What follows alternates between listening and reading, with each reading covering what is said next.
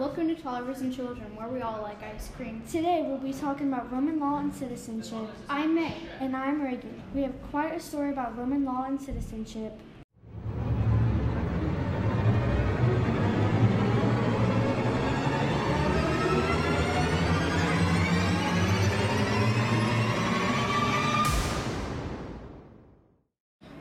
The first topic is citizenship in early Rome. So, in the early time of the Roman Republic, there were two different social classes, plebeians and patricians.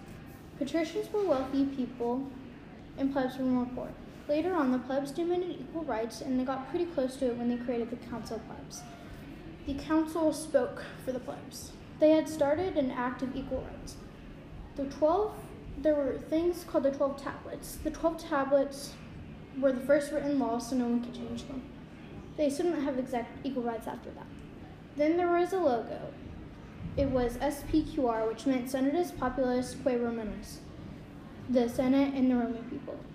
This could be found in monuments, statues, and in Roman Legion. The only people in Rome that were allowed citizenship were the slaves, of course, but they could earn or buy citizenship slash freedom.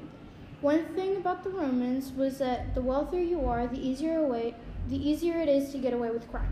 Like if you were a patrician, you could get away with crime way easier than if you were a pleb. Have you ever wanted to be part of the Senate? Well, then make sure that you get your name out there. Next, we'll be talking about expanding citizenship. Rome's desire was to extend the boundaries beyond city walls.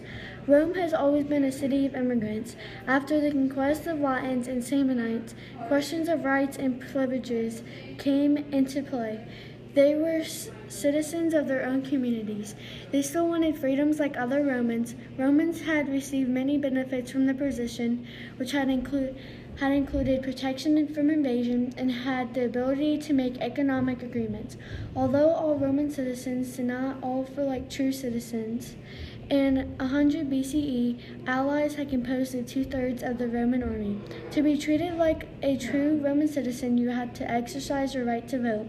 At the time of the invasion of Italy by Carthage's main general, Hannibal, from the Second Punic War, there had been some sort of changes.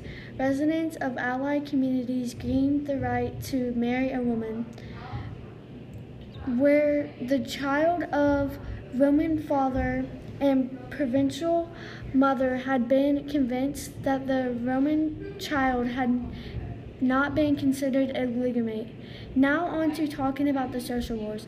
Change was on the horizon. However, social wars could change the status of the allies. Roman people in the Senate were making further attempts that restricted citizenship for allied communities, so basically equal citizenship. The social war started in 91 through 89 BCE. This was recorded the deadliest in all Roman history. The Senate had told the public that if they would become citizens, they would overrun the city. And that was all there is to talk about Roman law and citizenship. You've reached the end of our podcast. Thank you for tuning in.